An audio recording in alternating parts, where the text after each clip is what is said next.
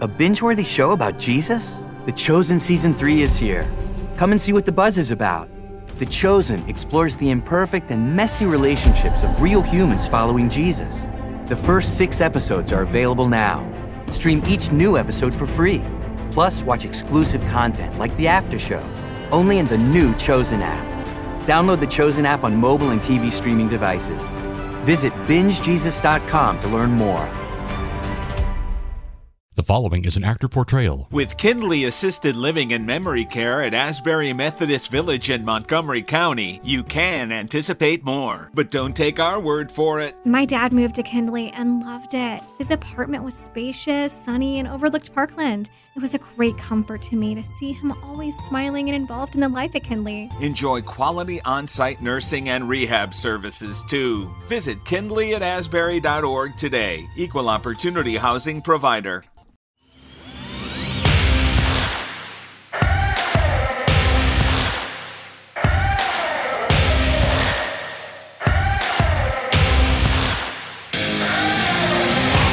Welcome to the Fantrax Toolshed, a podcast covering all aspects of fantasy baseball to help you win all of your fantasy leagues. From dynasty to prospects to redraft, we got you covered. Now, here are your hosts, Eric Cross and Chris Clegg.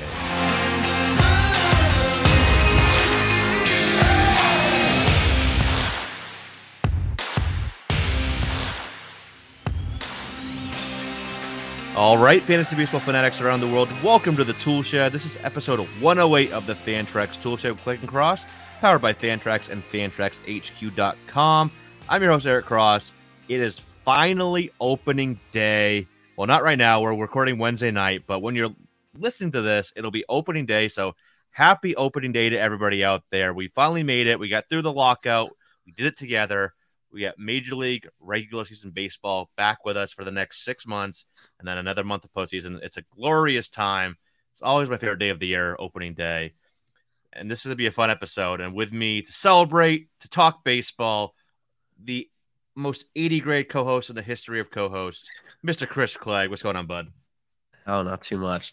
This offseason feels like it was the longest one ever. So it's really good that we have baseball back. Obviously, spring training is great, but here we are, and it's time for regular season baseball. Fantasy baseball is back, and we're here to break it all down because I think we have had a awesome spring with all the prospects coming up. Like, so exciting. I think it's got to be a record for most prospects starting with their team on opening day. It's great to see. It really is, finally. Well, except for Pittsburgh. They're like, no, Neil Cruz, Renzi Contreras, you can just chill in AAA for a little bit till we need you. And then San Diego's like, you know what? Let's throw Abrams and Wright. Or maybe that's not been confirmed as of now at 9:15 p.m.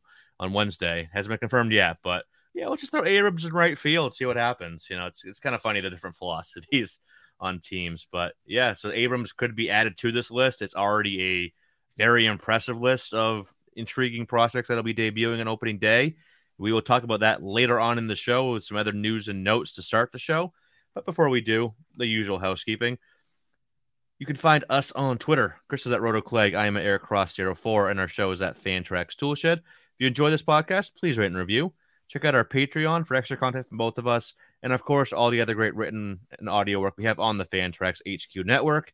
And we get our great draft kit, and now we are into the regular season content. We have anywhere from 18 to 22, 23 articles a week. Some are bi-weekly, so that's why the fluctuation. But you'll get everything you could need this season. We got updated rankings every week, streamers, strategy, prospect and dynasty work, two-start pitchers, waiver wire, the whole nine, StatCast stuff Chris will be doing. Everything you could want. So check out FantraxHQ.com for all your regular season fantasy baseball needs. But let's get right into it, Chris. We got a lot to talk about. Let's start with some spring training, the news and notes here over the last week. We'll start with a guy that's been talked about a lot on Twitter, always a great talking point on social media, just in general. Byron Buxton, he had a great spring this year. He was one of the top overall hitters this spring. He had 5 home runs this spring with 13 RBI and 5 doubles, 10 extra base hits in 12 games. out of the stolen base, hit 469 with a 514 OBP and a 1,094 slug. And of course, you get all the Buxton supporters out there, and there's a lot of them saying, "Oh, this is finally the year," even though I feel like we say that every single year. But it's bound to be the year at some point, right? Like, with the laws of physics or nature or whatever, it's got to happen at some point, right? Yeah, it should. I mean, he has not got hurt yet. I would love to see it too. Like, I would love to see a fully healthy year of Buxton to see what he can do. Right. I mean, he smashed in the wall. Everybody was worried about it on that catch. I think it was the first day of spring training, and he was okay. So I don't know. Maybe it's it. I'd be very happy because I want to see it. I think there's first round upside pretty easily here in this profile.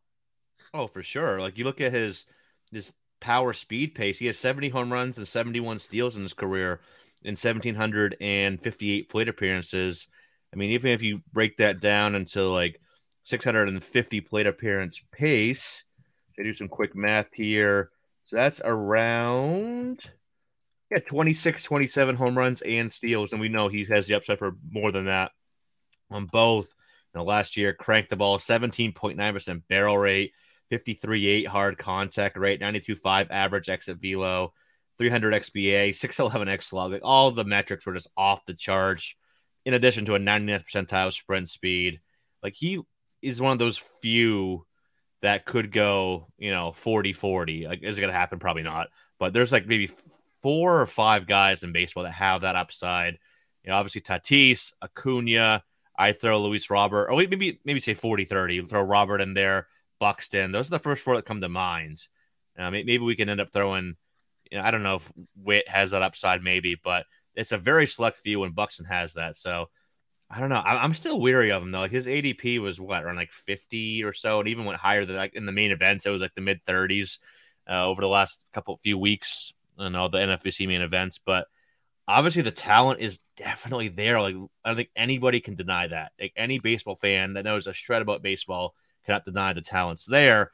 But can he just play a full, even like 140? Like, what would you say, Chris, percent chance he plays 140 games this year? Very, very slim. Yeah, I mean, so yeah, I'm not sure if he's played 140. So in the last 2 years, he's played 100 combined. Obviously, the shortened 2020 season, and then he played 87 in 2019, 28 in 2018. He did play 140 in 2017, so it's not out of the realm of possibility, but I think we're dreaming a little bit. I would take 125. I think you're going to get he's going to return value if he plays 125 games. Last year he played 61 games, hit 19 home runs, stole 9 bases, and had a 306 average. Like, if he doubled that, 40-20, like, that's pretty crazy. It's definitely possible. I'm still a little bit worried about the approach as well. You look at the last 2 years combined, and while in 100 games, 389 plate appearances, he does have 32 home runs, 26 doubles, 11 steals, only been caught twice, but has 15 walks to 98 strikeouts. So that's still, even if you go back, it's always been kind of that way. 19 walks to 68 Ks in 2019, 3 to 28 in 2018, 38 to 150 in 2017, et cetera, et cetera. So that still does concern me a bit. That it's a very aggressive approach, but 32 home runs in his last 389 plate appearances, you can't ignore that. And we'll see. And he only has 11 steals, but even 120 games, he can go 30-15 very easily. We'll see. I don't know what the average will be though. Like, it was 306 last year, and a lot of metrics back it up. But he's 248 for his career. We've seen that hover around 250 to 260 most of his career before that. So maybe, I don't think 300s.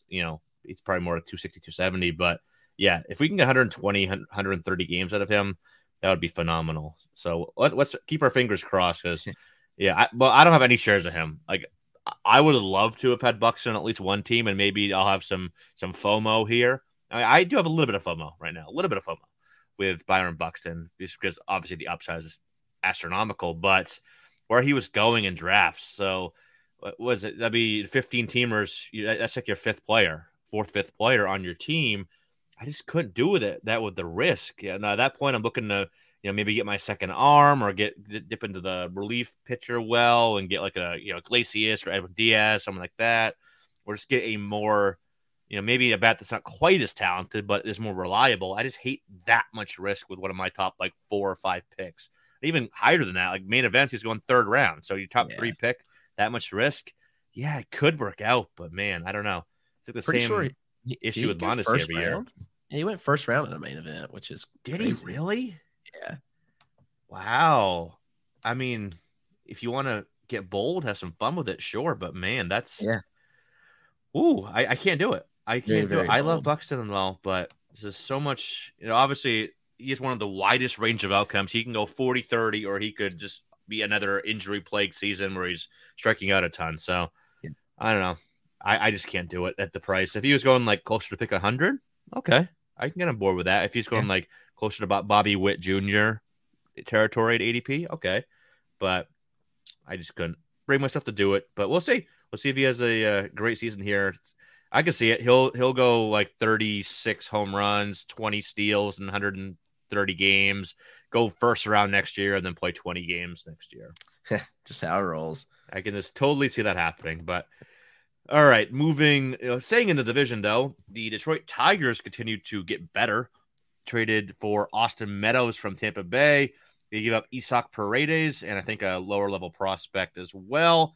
But the big thing, I don't think this, Meadows, I don't think it really changes his value too much here. But the biggest kind of beneficiary of this deal is probably Josh Lowe, who, they haven't said, flat out he's going to start, but they're bringing him back up. I'm assuming it's the start in the outfield. And I've said it before, like Josh Lowe is a guy, if he's starting this year, he's a guy I want to have in all like 12-team or deeper leagues. Like if your league's rostering 250 plus players total at any one time, I think he's definitely a guy that needs to be rostered if he's starting. And we'll see. It looks like he's probably going to, but this is a guy, obviously the speed's always been there. Very efficient base stealer as well to note, which he stole 26 bags last year, wasn't caught once. And he's been a high efficiency base stealer throughout his minor league career. Only been caught 25 times and 123 attempts. The power finally came along 2019 and 2021. It's combined for 40 home runs in 232 games with a ISO above 200 in each of those seasons. Excuse me, it was only 190 in 2019, but he could go 15-20 this year with a 250, 260 average, OBP maybe in the 330, 340 range. He's always been a little bit higher of an OBP guy than an average asset, but yeah, full season, 15-20. I'm all on board with Josh Lowe.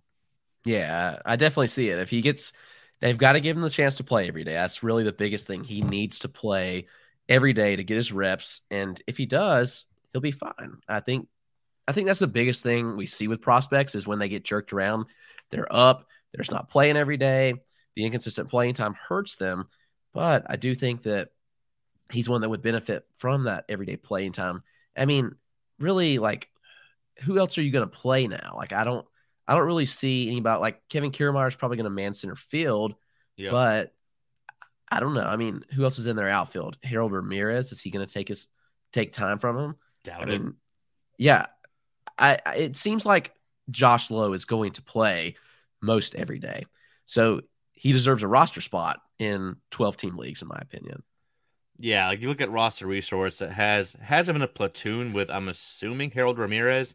I don't see that at all. They also have G-Man Choi and Taylor Walls in some sort of weird platoon, maybe the weirdest looking platoon I've ever seen. But yeah, I don't see Harold Ramirez. They also have Brett Phillips, but Phillips, I think, is more there for emotional and he's a cheerleader. He's like, obviously he's not a great player, but every team loves to have a Brett Phillips. I love Brett Phillips. He looks like a cool dude, but he's not taking time from Josh Lowe. Harold Ramirez is not taking time from Josh Lowe. Ramirez had a decent little season last year, but he's shown he's just a backup outfielder type. Lowe, Vito Brujan, even these are the guys that are going to be the potential impact players for Tampa moving forward. So can definitely see it. A lot of projections have him right around 15-15, 240-ish average. I think he can do a little bit better than that, but obviously he's a prospect. We don't know, but definitely that power speed is there. So definitely 12-team mixed leagues or deeper. Josh Lowe is a great target. Do you think this changes Meadows' value at all, Chris, or is that kind of a lateral move for him, do you think? I do think he sees more playing time. Especially with Riley Green out, I don't know.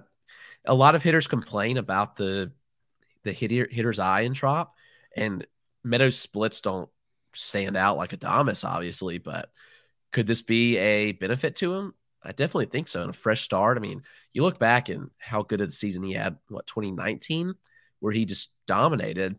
And maybe he just needed the fresh start to get some confidence. I mean, now in the same org as his brother could be a good thing for him. So I think it may increase it a little bit, but I don't know. I could be wrong.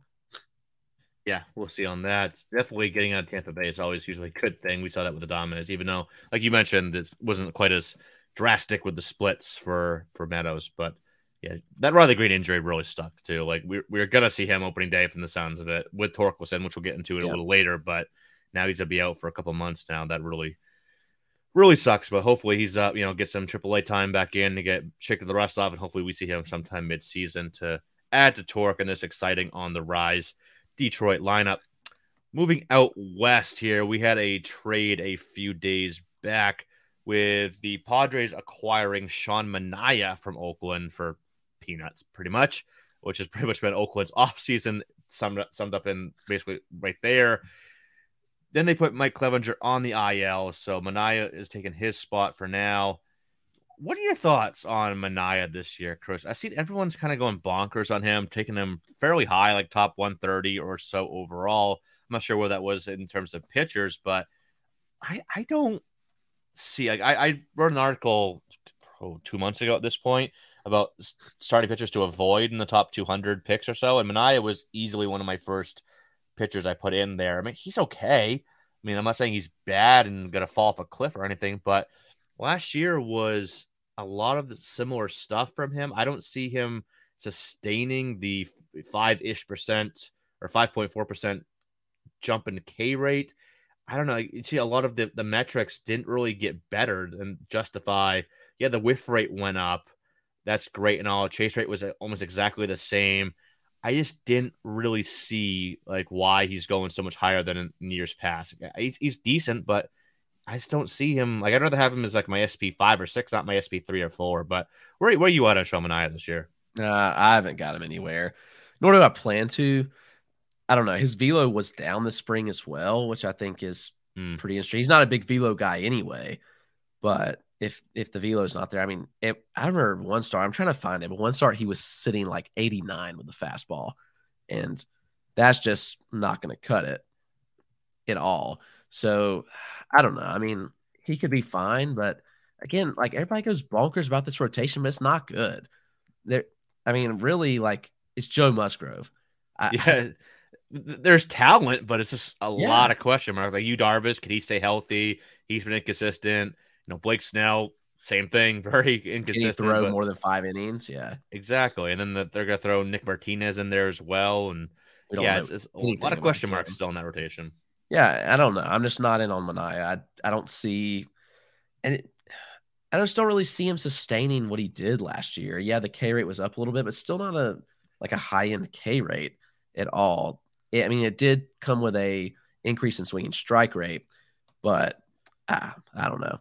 I just fear there's regression coming, and Oakland's park is tailor made for pitchers, so I don't really want any part of this.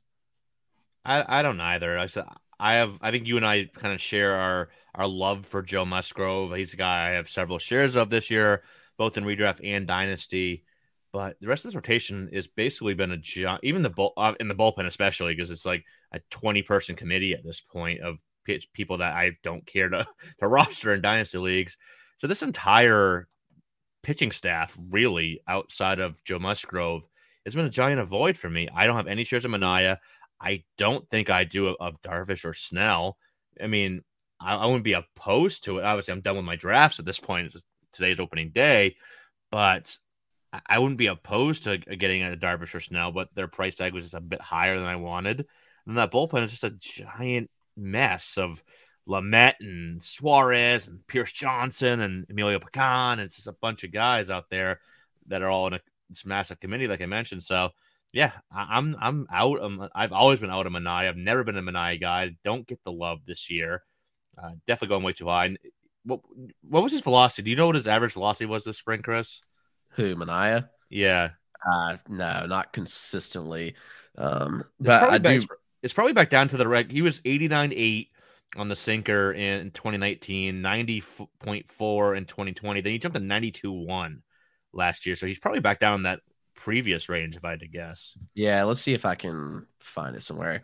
I do remember one start monitoring and seeing that he was at like 89, but that probably wasn't consistent. I don't really know. I don't know if anybody tracked that or not, but maybe not. But yeah, I don't see that K rate. Like I said, even a good K rate for him, it's still like that was barely above league average last year, and he's been well below league average. He's more been like a 20% guy for most of his career, except for that one shortened season for him in 2019. He jumped to 27.5, but that was very abbreviated. He only threw 444 pitches total that year. I think it was just a few starts. So, yeah, I am 100% out on Sean Manaea. And I think this move actually might hurt him a little bit. Yeah, the team's better around him. So, in theory, a chance for a little more wins, I guess. But, leaving that spacious Oakland ballpark is always a downgrade, at least slightly. And I don't think the upgraded team can make up for that.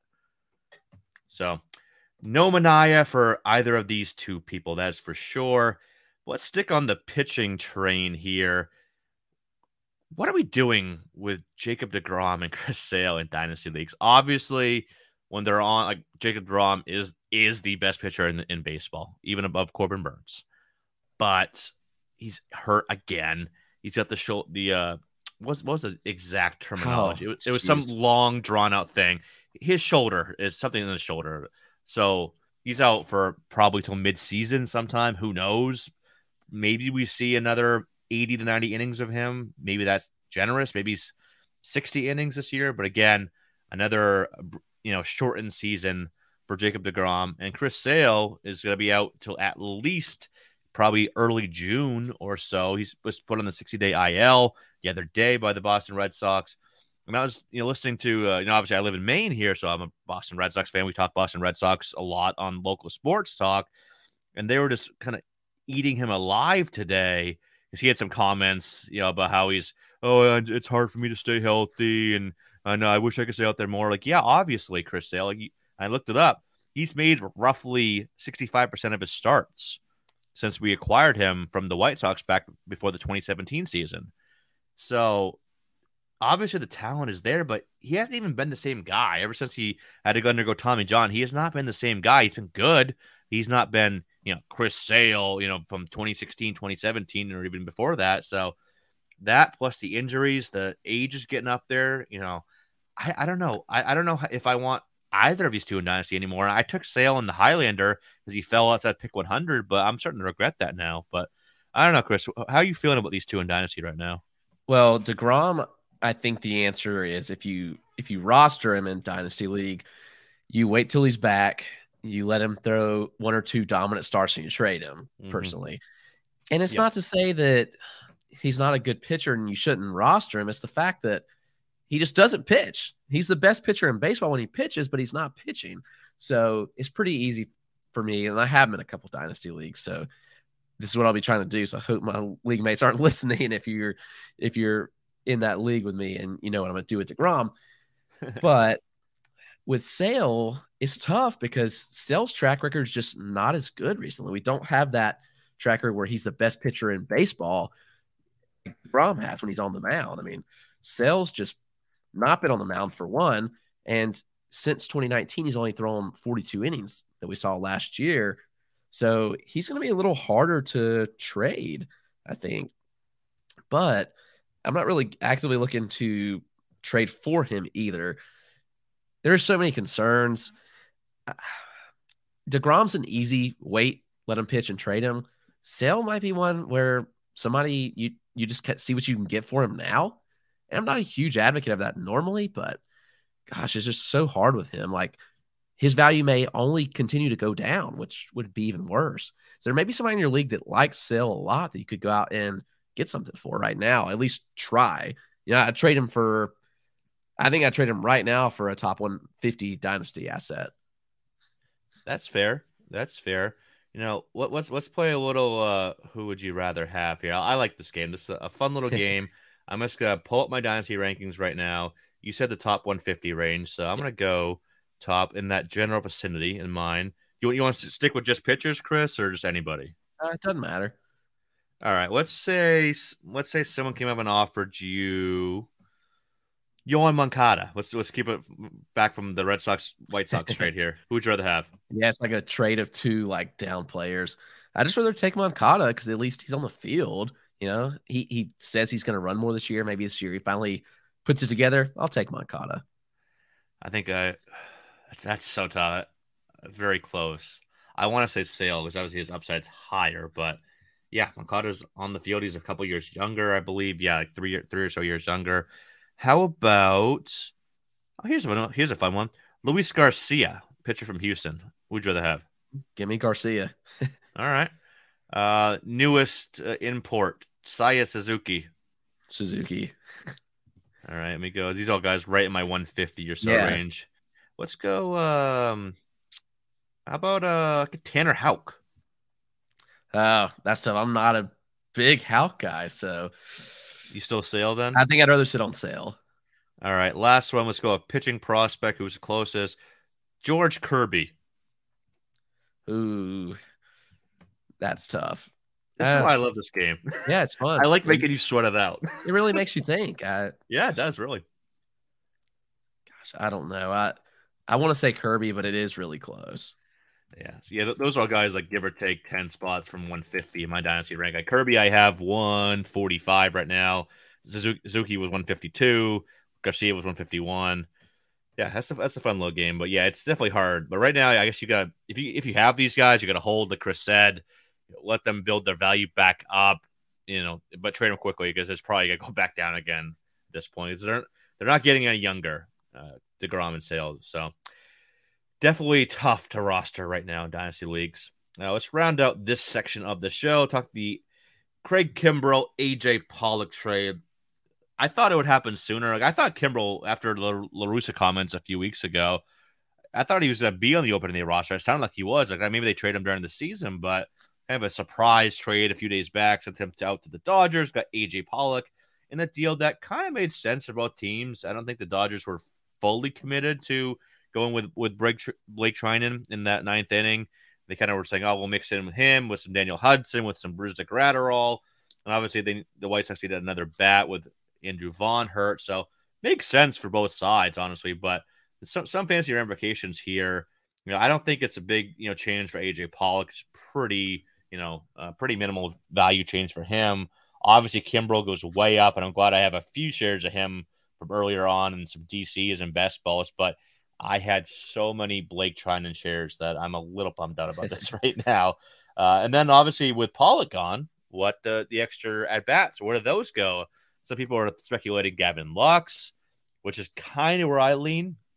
Others are saying, oh, maybe it's Edwin Rios. So definitely a question there of who gets those at bats out there in left, or if they switch it up and move. Like Ross Arisos has Taylor now going from second to left with Gavin Lux in a platoon with Hanser Alberto, which I don't believe. But, so it's probably Lux or Rios. But so first of all, let's start there. Who do you think is the beneficiary from the added at bats out there? Do you think it's Lux? Or do you think it's Edwin Rios? I don't trust the Dodgers with either of them, honestly. That's a great answer. Yeah. Yeah. They're rolling a 3-man bench right now, which is interesting. That I'm assuming we'll see. I don't know who would get the call. Like, I don't know who they would. I don't know. I'm confused as to where they'll go. Cause I don't think they're going to roll a 3-man bench for the long run. So maybe Zach McKinstry comes up against some reps. Yeah. McKinstry, he can play all around the field a bit.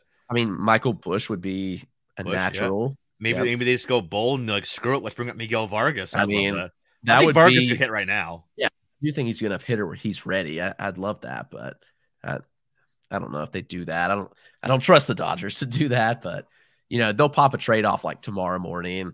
They'll have somebody new on their roster. It'll just be what happens. So yeah, probably. Yeah, I don't know. I mean, so I would say in the immediate, Lux should get the majority of bats, and hopefully he's good enough to keep the spot. That's my hope, at least. But we'll see. How many times have we? I think that's probably like the 7th, 8th, 9th time we've said that at some point. Yeah. Like something happens, whether it's a trade, someone gets hurt, whatever it is. Something happens that opens up theoretical playing time for Gavin Lux.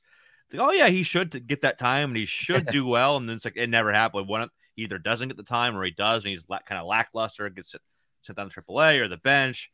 I don't know. Like I said before, like I just wonder if the Dodgers don't think as highly of him as we all do. Yeah, which is possible. Very possible. We gotta the writing might be on the wall there. I'm not saying they think he's not good, but I don't know. We a lot of us in the fantasy industry kind of are like, all right, waiting for Lux to break out and have that Kyle Tucker breakout performance, and I don't think it's coming. Maybe he can still be a serviceable guy, but he's a guy that every time I update my rankings for Dynasty, move him he keeps just jumping down a little bit more, 15, 20 spots down every time, because I think it's, I just don't see it anymore. I think he still could be decent, maybe a middle infield type for fantasy, but I don't think he's ever going to be like a top 10 second baseman or anything like that anymore. So I'm kind of not out on Lux, but I'm starting to open that door, let's say.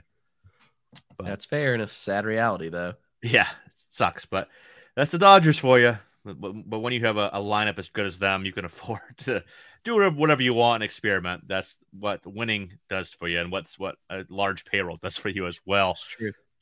All right, let's take a quick break here. We'll come back on the other side and talk a lot of prospects that made their teams opening their rosters and what it could mean both short-term and long-term for Dynasty. So don't go anywhere. We'll be right back.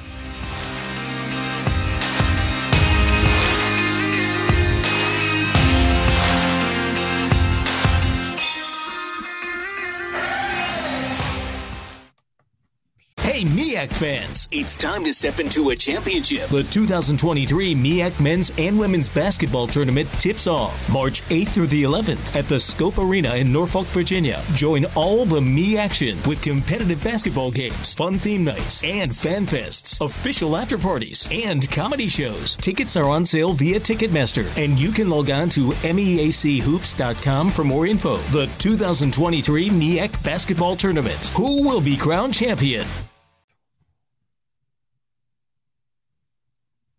All right, welcome back from the break. As we mentioned earlier, so many talented prospects. Like, this is probably one of the biggest, maybe the biggest wave I've seen since I've been, watching baseball over the last, 25 years or so of my life. Obviously, I can't remember when I was younger, but this is just so many great prospects. Like, we have, I think, 3 or 4 top 10 guys. Would have had another one if Riley Green wasn't hurt.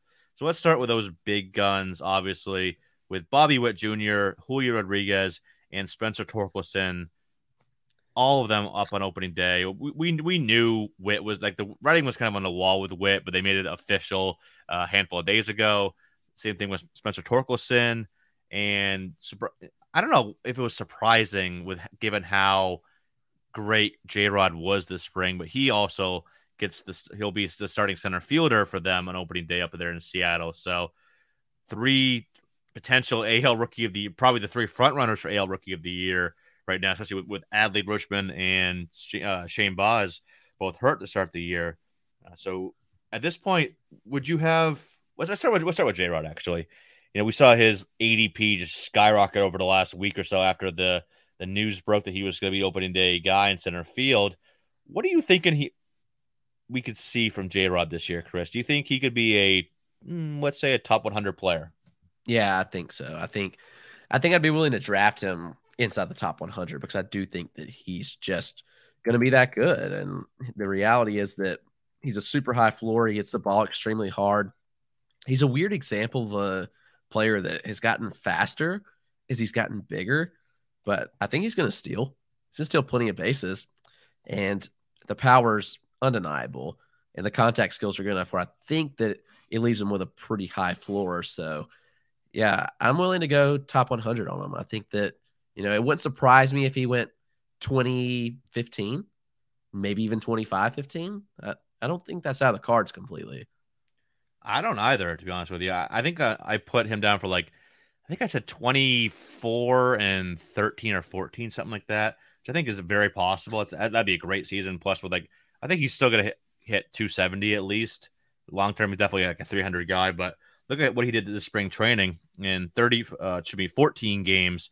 He He had 4 doubles, 3 home runs, 3 steals, was caught once, 5 walks to 9 strikeouts, scored 10 runs, hit 412, 487, 794 for a nice little 1281 OPS.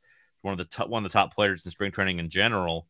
So yeah, he's definitely ready. I wasn't sure they were going to do it, especially after what we saw from Kelenic last year. I wondered if they were going to be like, all right, let's just give him some time in AAA, maybe just even a month, and bring him up in May or June or something like that. But hey, all the power to them for putting the best team on the field, and obviously that means Julio Rodriguez. So yeah, I could definitely see I could see him pushing top 50 this year. Everything breaks right. If he goes 270, like 25-15, that's probably pushing top 50 right there. We'll see what the RBI and run score look like. He's probably gonna hit a little bit lower, at least to start. Maybe I think they have him like 6th or 7th in the lineup. He'll probably move up eventually, but that's a really solid lineup, kind of 1 through 9 for Seattle now. So I can see him, around 80 RBI, 75 runs scored, something like that. So I could, in long term, obviously we're looking at like Miguel Cabrera plus speed. Like that's what we could be looking at, which is it's crazy to think about because Cabrera is one of the best pure hitters of my lifetime.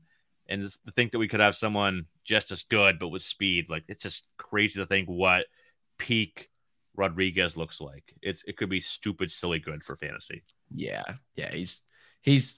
He could be in that discussion of the top 5, like in the first tier we're talking about, like with the Sotos and Acuñas and the Tatis, and the Vlads. Like he could be in that discussion over the next year, in my opinion.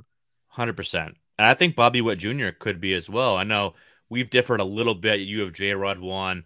I have Witt 1. There's no wrong answer here, to be honest with you. It's like 1A, 1B, if we're being honest. But I think Witt could be close in power. Like, I don't think there's a huge, like home runs. I don't think it's going to be a huge gap. Like, I think J-Rod probably maybe averages 4 or 5 more a year. But I think Witt is low to mid 30s. J-Rod probably mid to upper 30s. I think average will probably be J-Rod by, 20 points or so. I think he's 295, 300. Witt's probably around 280. But I do think Witt will probably give you an extra 10 steals or so. So overall, it's like, what profile do you want? Or do you want the shortstop / third baseman, which is where Witt will be playing, at least initially, until Mondesi inevitably goes on the IL in like May or something like that? Or do you want the outfielder with a little bit more power, a little bit higher average, higher floor? It's personal preference, really. There's no wrong answer here. But yet, this could be 2 players that we're both looking at as top 10 fantasy picks in the short term. Like maybe not next year, but by 2020, what would that be? 2024 drafts, we could be seeing both those guys top 10. Like the upside is that high on each of these guys, obviously. So, yeah, it's crazy. The prospect talent, I think, is some of the best that it's been. So, Witt, J-Rod, you could probably flip a coin on, and Witt's just proven all spring that he's more than ready to hang with the big boys. Now he's going to have third base eligibility too. Like that's going to be phenomenal for fantasy purposes. A shallow position. I love that. Yeah, I got both him and Bryson Stott in the Highlander Dynasty startup draft. I could have dual eligibility from both those guys, which would be great. That's great. Love that. And Witt this spring was just as dominant as J-Rod was. 406 average, 3 doubles, 3 home runs, and 2 steals. And even more importantly, that's all impressive and all. Only had 3 strikeouts in 34 plate appearances, which is like 8% So that's encouraging as well.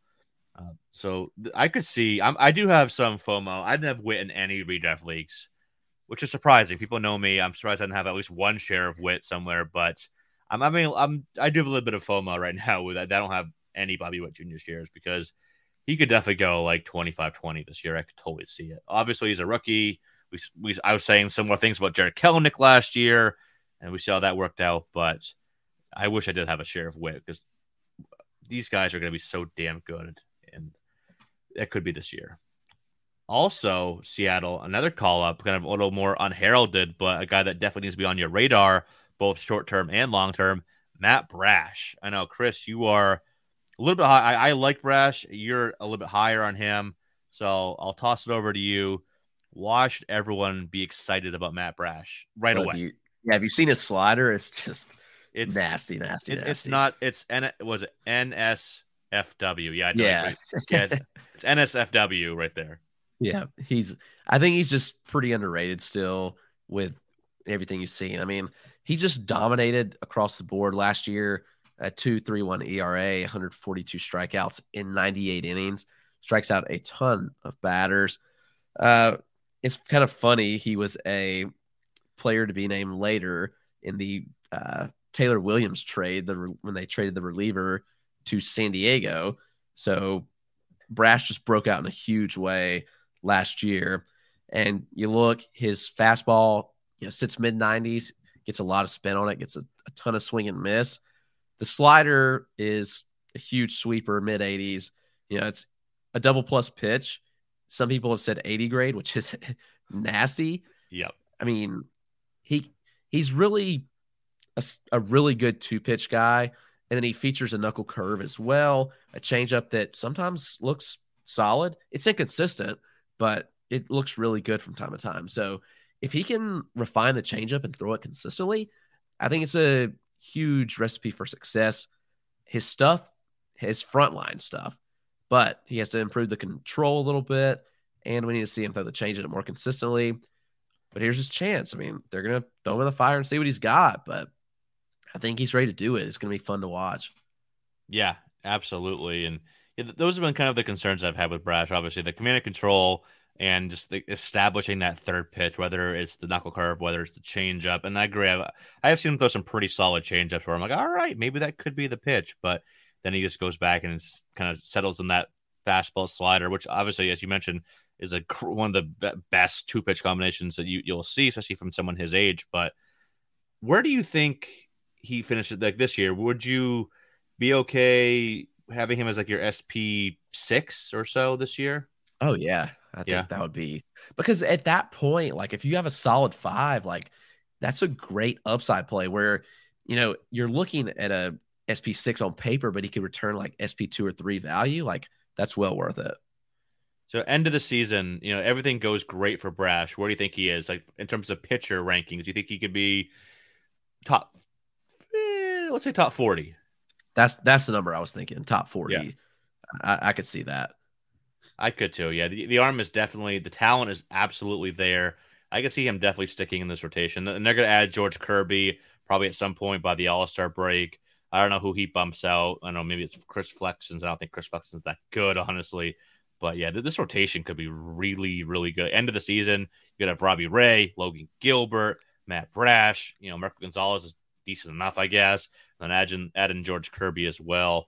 It's be a damn good rotation. It's going to be I'm becoming like a closet Seattle Mariners fan. Like my West Coast team right now. There's just a lot of fun players on this team.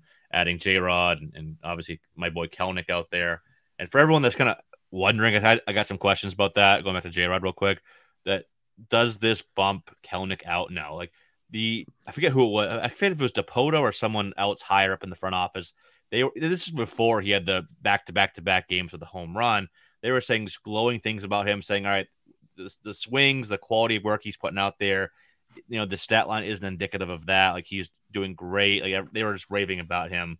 And now obviously he's started to heat up over the last handful of games here. So I think it's probably Kelenic in left with J-Rod in center and Mitchie Haniger in right with probably Winker DHing. That's how I think it shakes out. And it looks like they'll probably hit J-Rod and Kelenic back-to-back, 6th, 7th, something like that.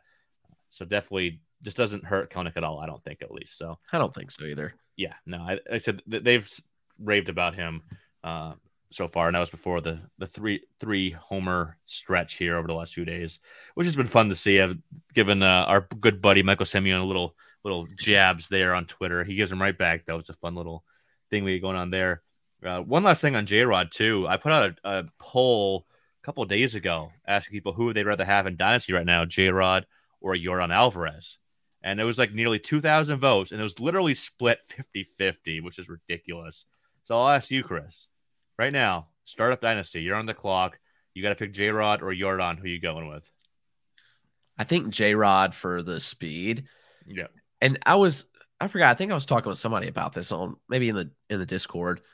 Yeah, it was on the Discord. They were like, they were surprised. It was that exact proposition. They were surprised that I picked J-Rod, but I think J-Rod's power is every bit of Yordan's power. You look at the exit velocities that J-Rod has posted consistently, and they're right there with Yordan's. It's definitely in the cards for J-Rod to hit 35-plus home runs. Agreed. I'd give the batting average edge to Jordan. He is an elite contact hitter. While J-Rod is a good contact hitter, I don't really see him on that same level. So I'm looking at a 300 hitter in Jordan. I'm looking at a 280 hitter in J-Rod, but Jordan's not going to give you a single stolen base. J-Rod's going to chip in 15. So that's kind of the kicker for fantasy purposes for me. So I would take J-Rod. Yeah, I'm kind of there with you too. And obviously I love Jordan and think he's definitely absolutely legit. But yeah, once you add in the speed that J-Rod can bring, and I can see why people would say Jordan too. He's already established. J-Rod hasn't taken a single swing in major leagues yet, although he will in a handful of hours from now. But yeah, I can see why people would go Jordan, but I think I would lean. Like, they're very close to my ranking. I think they might be back to back in my rankings right now, which is kind of funny. But I probably would lean with J-Rod as well. Moving on here, let's go over the pitching side of things for a little bit here. The dynamic duo of Hunter Greene and Nick Lodolo will be starting the year in Cincinnati's rotation. Greene was announced first, and a few days later, they said that they were bringing Lodolo with them, and he'll probably start the 5th game of the year. That hasn't been cemented in yet, but that's what it looks like right now. Both these guys are obviously very talented arms, both borderline top 50 guys overall. I think they're both absolutely top 10 pitching prospects right now. Very different guys. So obviously, Green's the more exciting guy. He hits triple digits. He's electric. Lodolo might be the better all-around pitcher in terms of the arsenal-wise. So they're very close overall. Another poll I put up on Twitter asking who people liked out of these two plus Brandon Williamson, just to throw a third guy in there. And it was Greene won it by about 2% over Lodolo. So it's very close there.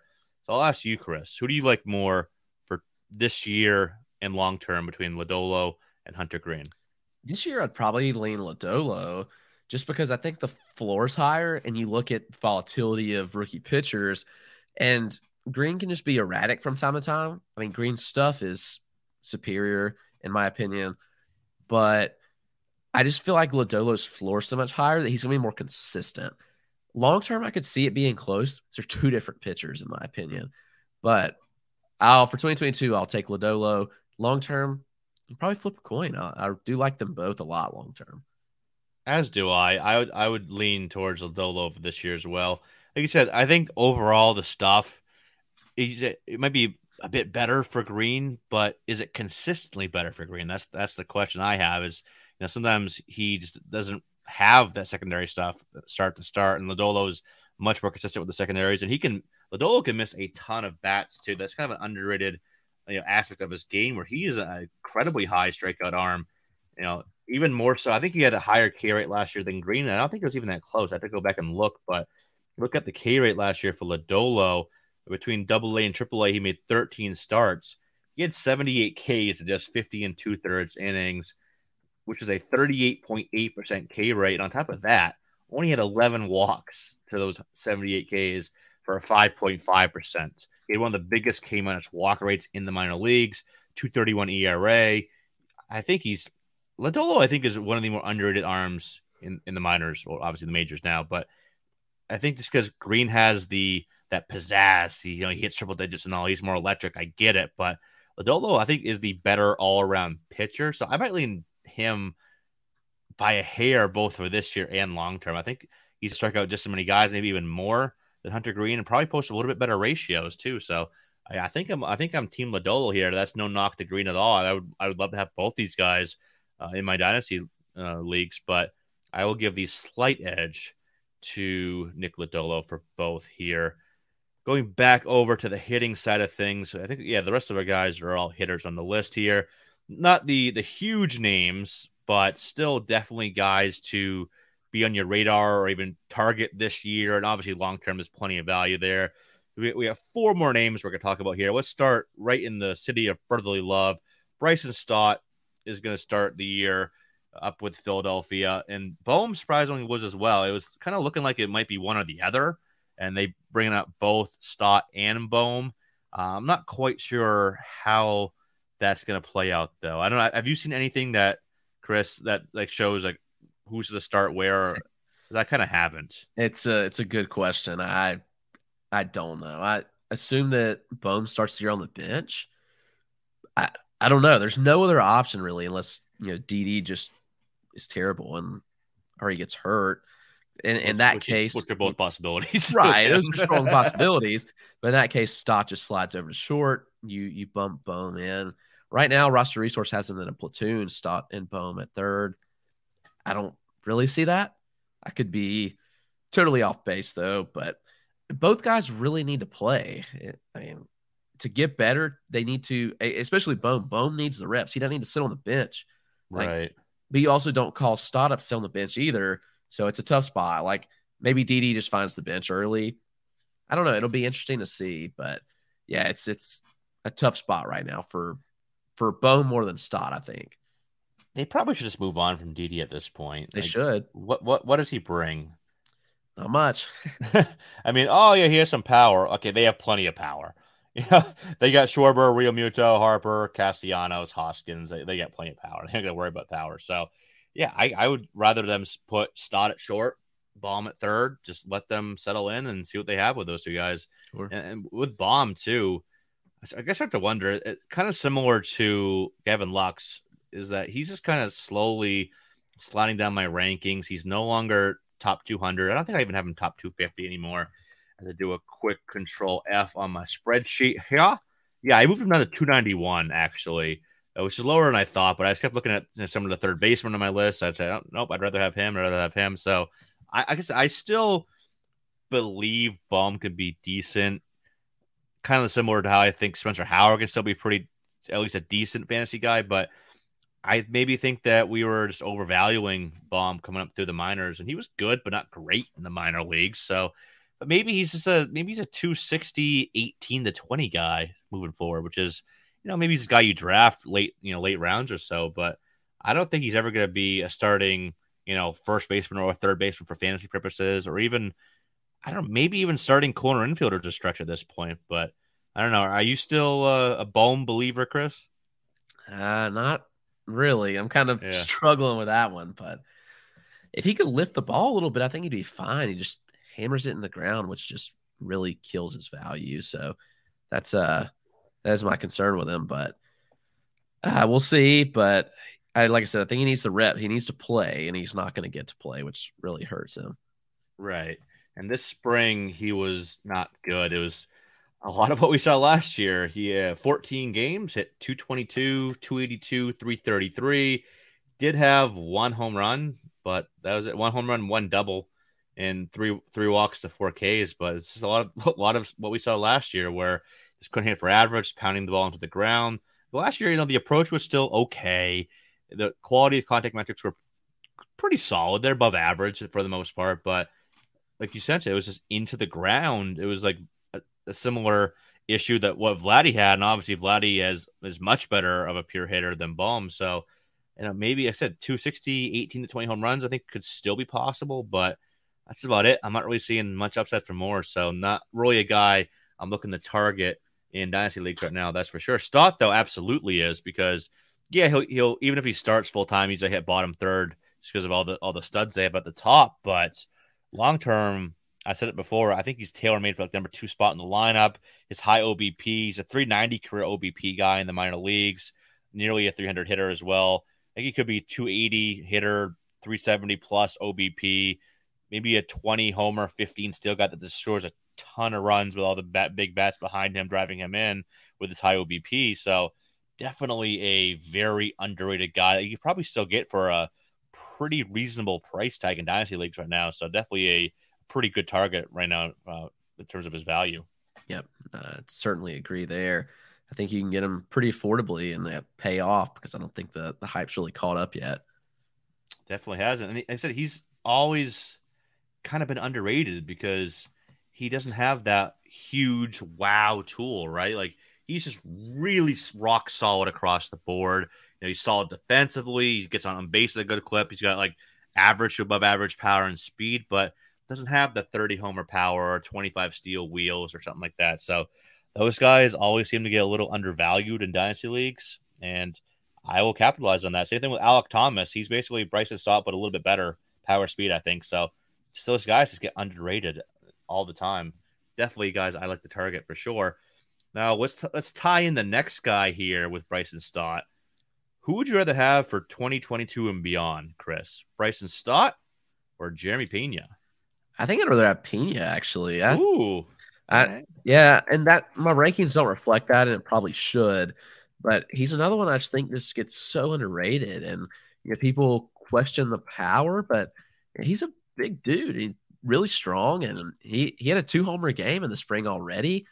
I think he's probably at least average game power. I think the profiles may be fairly similar, but I do think that Pena can chip in some stolen bases as well, which, I'm not sure how much Stott runs. So overall, I could see them returning similar value, which would be kind of fun to see play out. But both are really solid hitters. Both kind of developed more power last year. But I think that we haven't seen Pena's best yet. So I'm going to go with Pena. And I think Stott's the more floor play, though. But I think Pena makes everybody in Houston forget about Carlos Correa pretty quick. It's a bold statement, but I like it, Chris. I like Pena a lot, and I'm also guilty of under ranking him. Excuse me. I've adjusted that. He's top 100 prospect for me now. I moved him in. He definitely deserves to be, especially with how much value he can provide in the short term, hitting in that Houston lineup. That's a great park for him. I think, as I wrote up some of these guys that we talked about tonight over in an article for Fantasy Pros, which might be out by tomorrow when you're listening to this, or on Thursday, I should say. And when I wrote up Stott first, and then I think there was another player between, and then I wrote up Pena, and I was like, man, did I just write up Bryson Stott again? Like I said, very similar profiles. That was what you mentioned there. And I think there might be a little more upside for Pena, and he's deceptively strong. I won't say who showed me this, but I was shown a picture a few weeks ago by someone in the industry that has a contact that showed me a picture of Jeremy Pena. He is absolutely freaking ripped. Like, this guy is incredibly strong. He doesn't have the huge frame, but it's a very strong frame.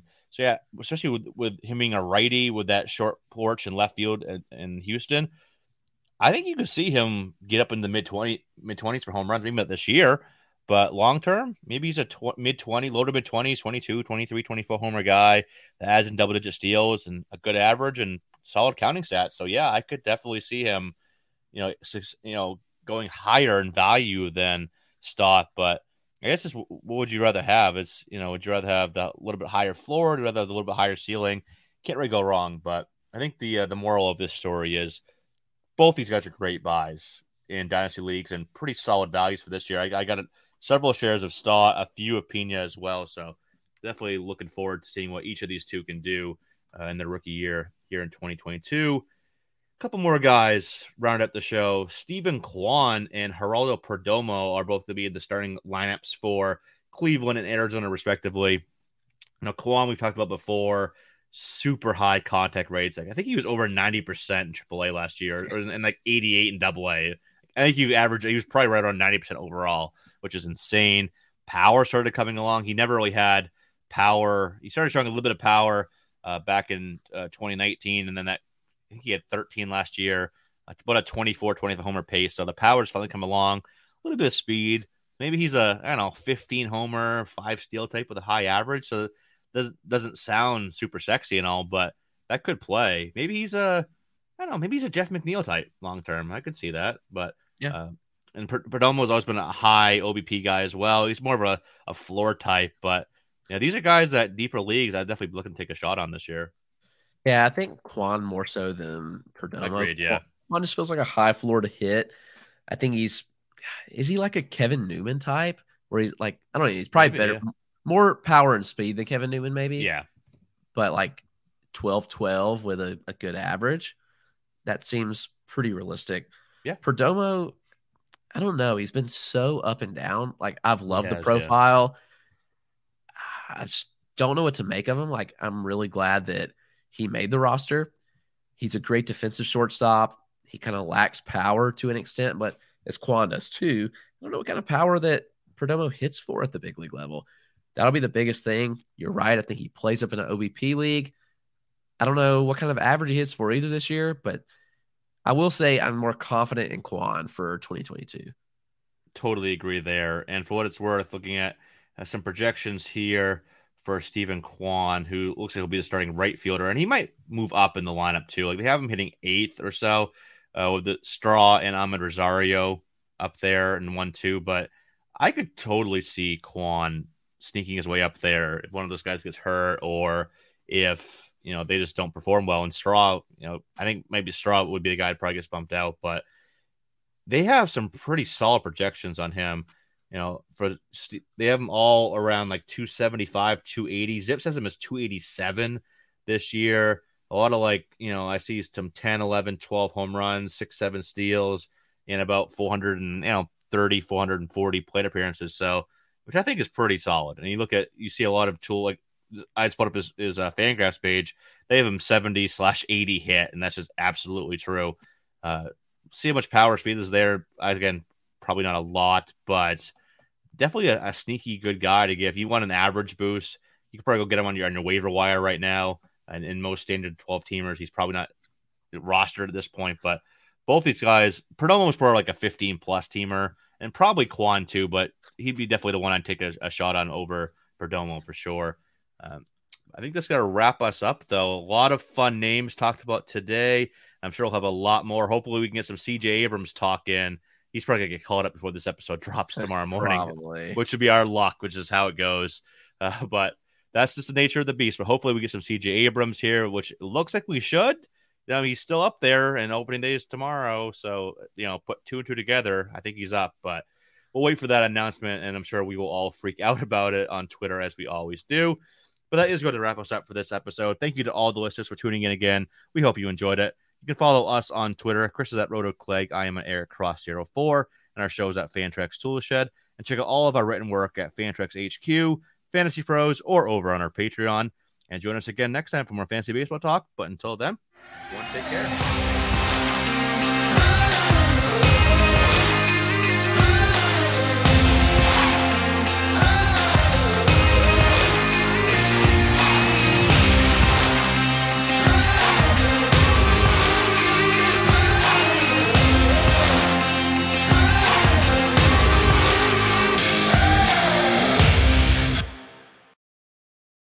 Hey, MEAC fans, it's time to step into a championship. The 2023 MEAC Men's and Women's Basketball Tournament tips off March 8th through the 11th at the Scope Arena in Norfolk, Virginia. Join all the MEAC action with competitive basketball games, fun theme nights, and fan fests, official after parties, and comedy shows. Tickets are on sale via Ticketmaster, and you can log on to MEACHoops.com for more info. The 2023 MEAC Basketball Tournament. Who will be crowned champion? Asbury Methodist Village in Montgomery County takes senior living to the next level, creating extraordinary opportunities for a fulfilling future. Work your brain and body in our new wellness center. Stroll our expansive campus and 17-acre nature preserve. Stay sharp with our resident-run college and find so many new ways to get involved and make a difference for others. Anticipate more from your retirement. Visit AsburyMethodistVillage.org today. Your future's here. Equal opportunity housing provider.